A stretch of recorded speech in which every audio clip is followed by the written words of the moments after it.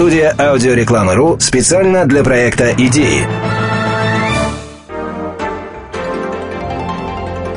Когда выигрывает клиент, вы проиграть не сможете. Джек Коллис. О книге.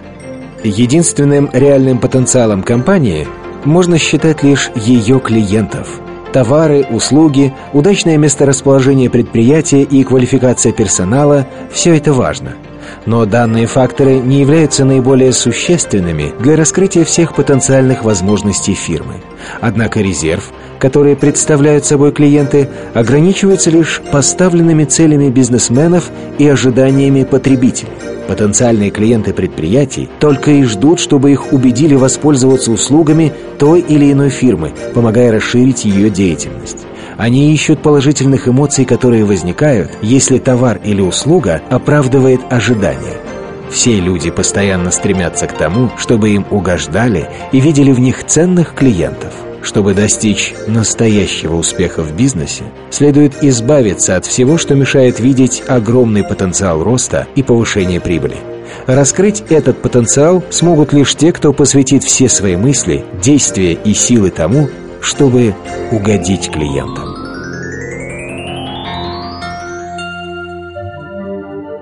В этом саммари. Достижение потребительской удовлетворенности. Помогите клиенту с покупкой. Продвижение товаров среди потребителей. Клиенты внутри организации. Из этого саммари вы узнаете: может показаться, что угодить клиенту нелегко, но достаточно просто понять, что для этого нужно сделать. Эта книга посвящена теории и практике извлечения пользы из безграничного потенциала потребительской удовлетворенности. Данное пособие научит вас правильно поступать в той или иной ситуации. Вы найдете простые и доступные стратегии, способы и приемы работы. Также вы познакомитесь с различными психологическими установками, которые помогают или, наоборот, служат препятствием в общении с клиентами. Полученные советы научат вас уделять больше внимания потребителю, что поможет предотвратить войну в отношениях с клиентами, а также создать мир и гармонию, одновременно повышая эффективность работы и получаемую прибыль. Достижение потребительской удовлетворенности.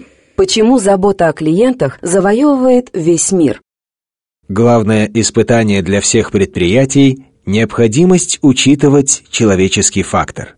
Это относится, во-первых, к тем, кто работает в компании, руководителям и простым работникам, а во-вторых, к потребителям, которые приносят доход фирме и делают возможным само ее существование. В этих двух категориях важнее клиенты. Даже если на предприятии недостаточно эффективно организовано руководство, но есть покупатели, оно сможет оставаться на плаву и даже процветать. Обслуживание покупателей в наши дни охватило весь мир, ведь это чрезвычайно важно для выживания фирмы. Другие аспекты бизнеса, которые некогда считались ключевыми, месторасположение предприятия, особенные или уникальные товары и услуги, финансирование, таковыми уже не являются. Все дело в том, что эти преимущества были сведены на нет современным транспортом, средствами коммуникации и перевозки грузов, а также другими факторами. Если предприниматель желает, чтобы компания выжила в жестокой конкуренции и в конечном итоге добилась успеха, ему придется осознать, что клиент действительно король, и относиться к нему следует соответственно. Больше шансов преуспеть у тех, кто хорошо служит потребителям, а те, кто не уделяет им достаточного внимания, либо не достигают значительного успеха, либо вообще обречены на неудачу. Сегодня ключевая возможность состоит в том, чтобы обеспечить такой уровень обслуживания, который гарантирует потребительскую удовлетворенность. То, чего наиболее недостает современному обществу, это потребность в удовлетворенности. Почему клиенты уходят? Вот над чем стоит подумать. Из всех недовольных покупателей только 4% склонны жаловаться, а остальные 96% обычно просто уходят, причем 91% из них не возвращается. Это еще не все. Обычно 8-10 других людей узнают от недовольного покупателя о его неприятном опыте. Из тех, кто уходит и не возвращается, более 68% утверждают, что их решение вызвано недостатком внимания к ним и проявленным равнодушием. 7 из 10 клиентов, которые остались недовольны обслуживанием, вновь воспользуются вашими услугами, если вы удовлетворите их жалобу. 95% таких покупателей повторно воспользуются вашими услугами, если жалоба будет удовлетворена немедленно. Довольные клиенты часто рассказывают другим о том, чем закончилось дело, а это не что иное, как реклама вашего предприятия. 5 советов о том, как удержать клиентов. Поддерживайте контакт со своими покупателями и постоянно поддерживайте в них осознание того, что их ценят. Вызывайте в них интерес к своему бизнесу. Сделайте так, чтобы им было приятно иметь с вами дело. Следите за тем, чтобы все ваши сотрудники старались угодить клиентам. Рассматривайте жалобы быстро, решайте вопросы в пользу потребителя. Выполняйте и перевыполняйте свои обещания. Делайте все вовремя. Почему клиенты выражают недовольство? Покупатели различными способами поддерживают связь с компанией, но самые распространенные из них – телефонный разговор, письмо или личная встреча. Поэтому предприниматели могли бы извлечь пользу из того, что клиенты говорят о причинах недовольства этими каналами связи. Среди причин недовольства контактов по телефону можно выделить следующие. Номер постоянно занят. Звонок переводится в режим ожидания. Человеку приходится долго ждать, и никто не ставит его в известность о происходящем. Переключение на разные отделы. Приходится говорить с разными людьми, не получая при этом никакой полезной информации. Грубый стиль общения, который характеризуется резкостью и полным отсутствием дружелюбия. Разговор с работником, который не желает заниматься данной проблемой и разбираться с жалобой клиента. К жалобам, связанным с письменными обращениями, можно отнести недостаточно быстрый ответ на письмо, неточное написание имени в ответе, отправка письма на неверный адрес, нечеткий или сложный для понимания ответ. Письмо написано в резком, бестактном или угрожающем тоне, в нем чувствуется неуважение к покупателю. Среди причин недовольства личной встречей были названы такие. Никого нет на месте, чтобы помочь клиенту. Персонал не обращает внимания на покупателей, занимаясь своими делами или разговаривая. Обслуживая клиентов, сотрудники продолжают говорить друг с другом. Консультанты не способны помочь или предложить другие варианты. Персонал недостаточно хорошо осведомлен о товарах или услугах компании. Следующие советы помогут избежать подобных проблем. Обучайте персонал эффективным приемам общения по телефону. Следите за тем, чтобы телефонные линии были исправны. Быстро и понятно отвечайте на все письменные жалобы и запросы. Требуйте от подчиненных быстрого и эффективного реагирования на просьбы покупателей. Не позволяйте им общаться друг с другом, игнорируя клиентов. Регулярно проверяйте качество обслуживания клиентов. Следите за соблюдением высоких стандартов в этой сфере. Регулярно проводите учебные занятия для поддержания высокой квалификации сотрудников.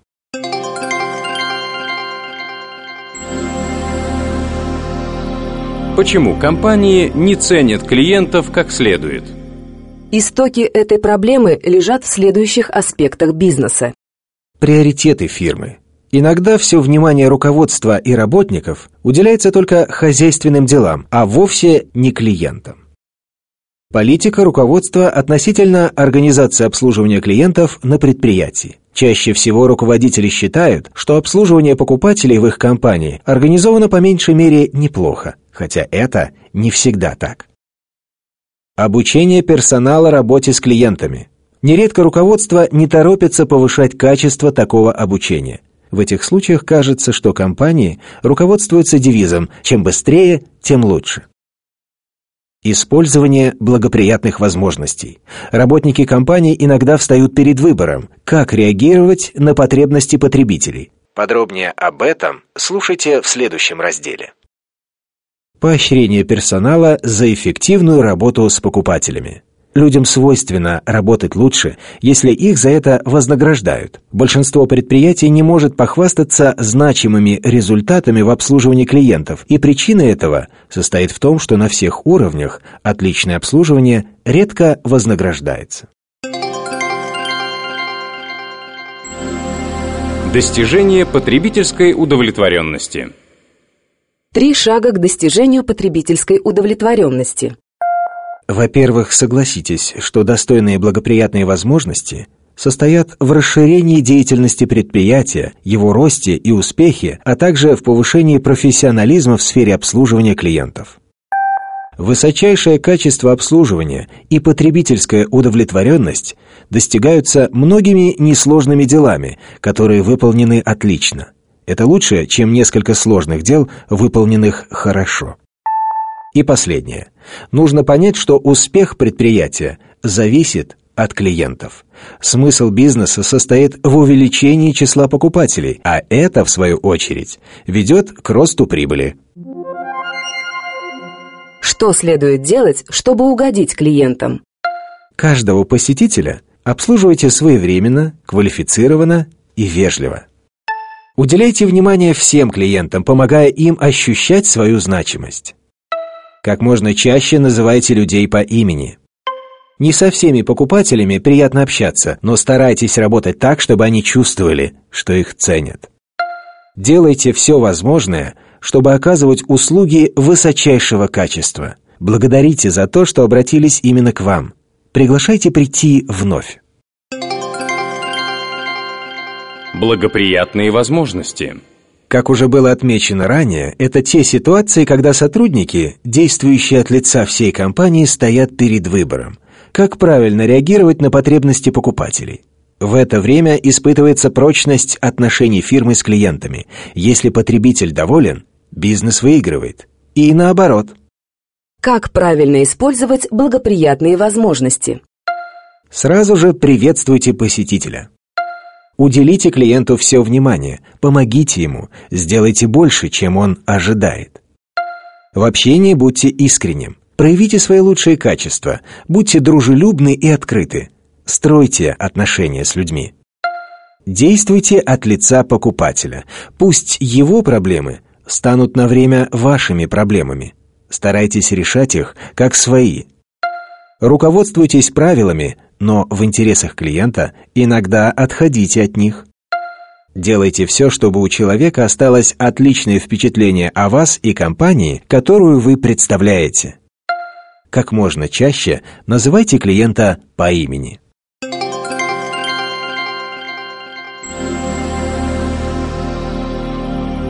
Помогите клиенту с покупкой. Общение с покупателями. Чрезвычайно важно уметь эффективно общаться с людьми. Руководителям каждой компании необходимо постоянно следить за тем, как фирма воспринимается ее клиентами. Потребители начинают сомневаться в услышанном, если действия организации расходятся с обещаниями. В этом случае следует правильно подбирать слова, чтобы они как можно лучше соответствовали делам. Что нужно для эффективного общения? Ничего не принимайте как должное. Не бойтесь переспросить, чтобы лучше понять, чего желает потребитель. Говорите так, чтобы вас поняли. Выбирайте простые слова. Следите за языком тела и другими подсказками, свидетельствующими об истинных чувствах человека. Речь идет о движениях головы, выражениях лица, расстоянии между людьми, интонациями и так далее. Следите за тем, чтобы поступки не расходились со словами, ведь люди больше доверяют делам, чем словам. Уважайте потребности и настроение людей. Постарайтесь сделать так, чтобы посетителям было спокойно и комфортно. Прислушивайтесь к клиентам. Вот несколько советов, которые помогут вам стать хорошим слушателем. Старайтесь не только слушать, но и слышать. Вы должны не просто услышать жалобу, точку зрения или вопрос покупателя, но и понять, что именно человек хотел сказать. Слушая, сосредоточьтесь на главной идее. Обращайте внимание на ключевые тезисы, чтобы лучше понять сказанное. Чем внимательнее слушать, тем лучше к вам отнесется клиент. Слушайте активно. Поддерживайте зрительный контакт. Кивайте головой, чтобы человеку было понятно, что вы слушаете, и вам не все равно. Отвечайте на вопросы. Повторяйте сказанное, пока не поймете собеседника правильно. Как использовать вопросы? Именно умение спрашивать и слушать клиента дает возможность определять его личные потребности. Правильно задавая вопросы, можно понять, чего на самом деле хочет человек, раскрыть его мысли, желания и чувства. Что нужно для эффективного использования вопросов? Задавайте вопросы, не требующие однозначного ответа, например, об ощущениях или об отношении к чему-либо. Это позволит выяснить, чего именно желает покупатель. Подводя клиента к решению о покупке, задавайте утверждающие вопросы, например, «Ведь для вас это важно, правда?». Задав вопрос, не предусматривающий точного ответа, внимательно слушайте. Покупатель сам расскажет вам, что нужно сделать, чтобы он решился на покупку. Хорошие вопросы раскрывают желания и потребности человека, давая вам возможность предложить ему сделать правильный выбор. Задавая вопросы и прислушиваясь к ответам, вы поможете клиенту решить, что именно он хочет купить. Почему клиенты делают покупки? У покупателей есть всего две причины, побуждающие их купить что-нибудь. Собственное удовольствие и необходимость решения какой-то проблемы. Первая причина основана на эмоциях и желаниях, а вторая – на логике. Как помочь потребителям сделать покупку? Покупки совершаются в процессе общения, поэтому старайтесь понять собеседника. Будьте терпеливы. Рассматривайте различные варианты, помогайте покупателю выбрать наилучший из них. Клиентов больше всего интересует, чем тот или иной товар будет полезен именно им. Поэтому подробно объясняйте, какую пользу принесет покупка. Всегда приводите разумные доводы в пользу покупки, но больше внимания уделяйте эмоциональным причинам, ведь большинство приобретений совершается под воздействием эмоций. Заранее подготовьтесь и применяйте во время разговора ответы на интересующие покупателей вопросы о цене, возможных рисках и так далее. Приспосабливайте свой стиль продаж к стилю покупок клиентов. Старайтесь определить тип личности покупателя и подстроиться под него. Как рекламировать покупателям выгоды? Реклама преимуществ имеет очень большое значение, потому что люди покупают полезные качества товара. Сам же товар интересует их крайне редко. Выгоды – это реальная польза, которую покупатель сможет извлечь из продукта. Что необходимо для рекламы выгод? Указывайте на выгоды, чтобы удовлетворить стремление человека. Чтобы убедить клиента сделать покупку, превращайте свойства товара в его преимущество. Не делайте упор на цену, сосредоточьтесь на пользе продукта. Покажите человеку, что преимущества товара делают его действительно выгодной покупкой. Научитесь предоставлять клиентам наиболее полную информацию о преимуществах товара или услуги. Что делать, если покупатели возражают? Обычно возражение можно объяснить одной из трех причин. Покупатель чего-то не понимает. Покупатель чему-то не верит. Покупатель пытается что-то скрыть. Эти возражения бывают неподдельными и ложными, могут вызываться явными или скрытыми причинами. Как вести себя в подобных случаях? Радуйтесь им. Это неотъемлемая часть процесса продажи. Внимательно слушайте, подробно отвечайте на вопросы, удостоверьтесь, что покупатель доволен ответом. Отвечая на возражения, прибегайте к различным любезностям, например, «Мне понятно ваше беспокойство, но все же…» и лишь затем давайте свой ответ. Самый эффективный метод работы с возражениями – самому верить в то, что вы говорите покупателю, Поэтому внимательно изучите всю важную информацию о том, что продаете. С самого начала настраивайтесь на согласие клиента на покупку и всегда заканчивайте разговор такими фразами, как «когда вы это сделаете» или «когда у вас будет такой». Что делать, если покупатели жалуются? Жаловаться клиенты начинают в том случае, если им кажется, что с ними обошлись несправедливо. Отношение к таким людям должно быть особенным, потому что они дают фирме возможность решить проблему и не потерять потребителей. Как поступать с жалобами? Признайте, что претензии дают возможность укрепить отношения с покупателями. Помните, что выиграть можно только в случае победы покупателя, поэтому старайтесь не вступать в споры. Для решения сложных ситуаций задавайте следующий вопрос. Какой, по вашему мнению, вариант решит данную проблему и будет справедливым для всех? Проявляйте терпение, выслушивая покупателя. Задавайте вопросы, чтобы прояснить для себя ситуацию, а затем предлагайте возможные варианты ее решения.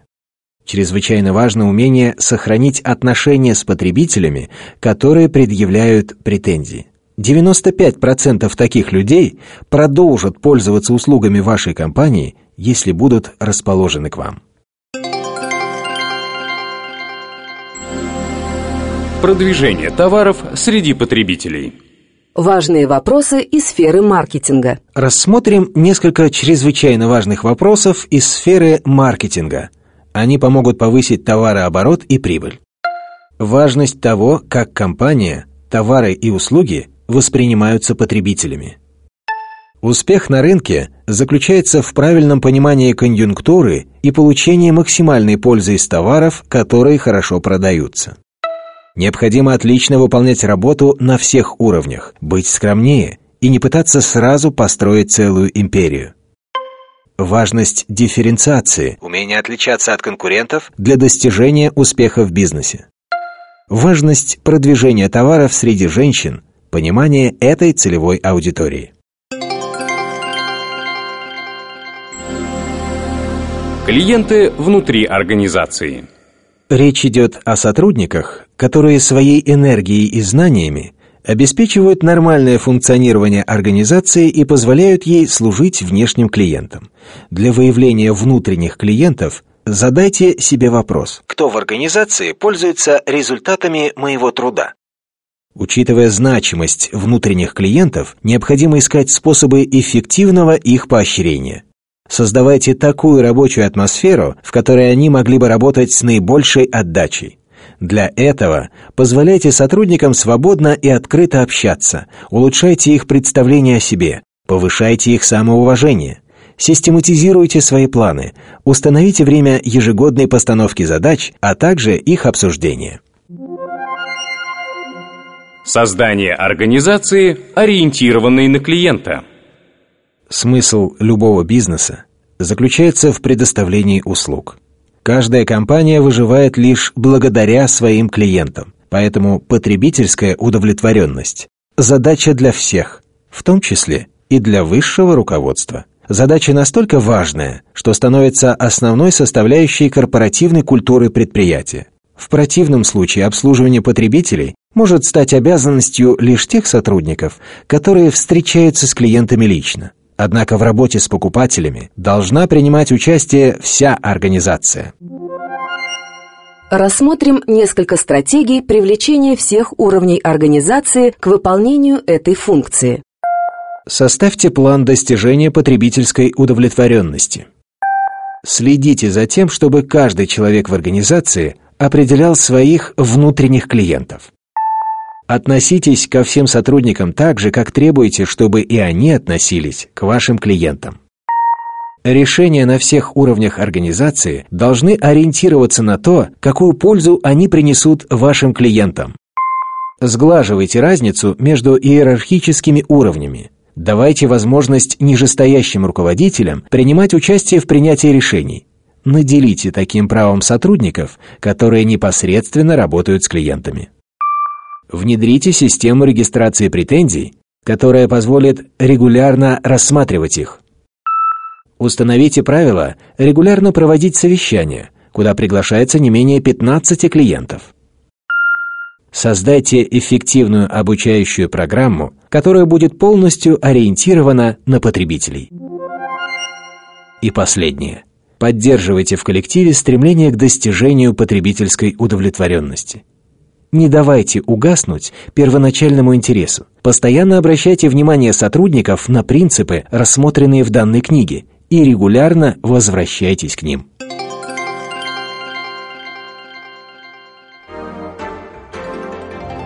Об авторе. Джек Коллис вырос в Новом Южном Уэльсе, в небольшом городке Ганмейн. В 15 лет бросил школу, чтобы стать подмастерьем, а в 16 ушел из дома, чтобы продолжить обучение в Гриффите. В 22 года Джек переехал в Тимору, где основал собственное дело.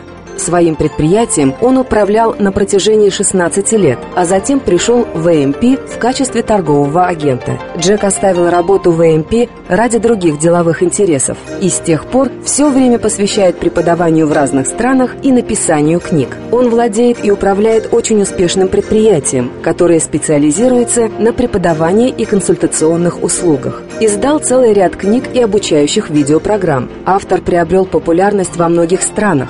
Его книги «Да, вы можете» и «Работайте лучше, а не больше» переведены на 4 языка.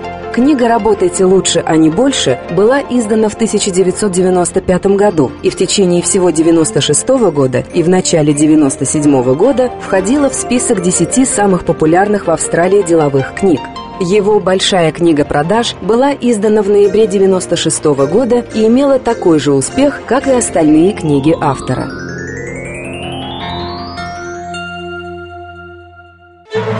Студия «Аудиореклама.ру» специально для проекта «ИДЕИ».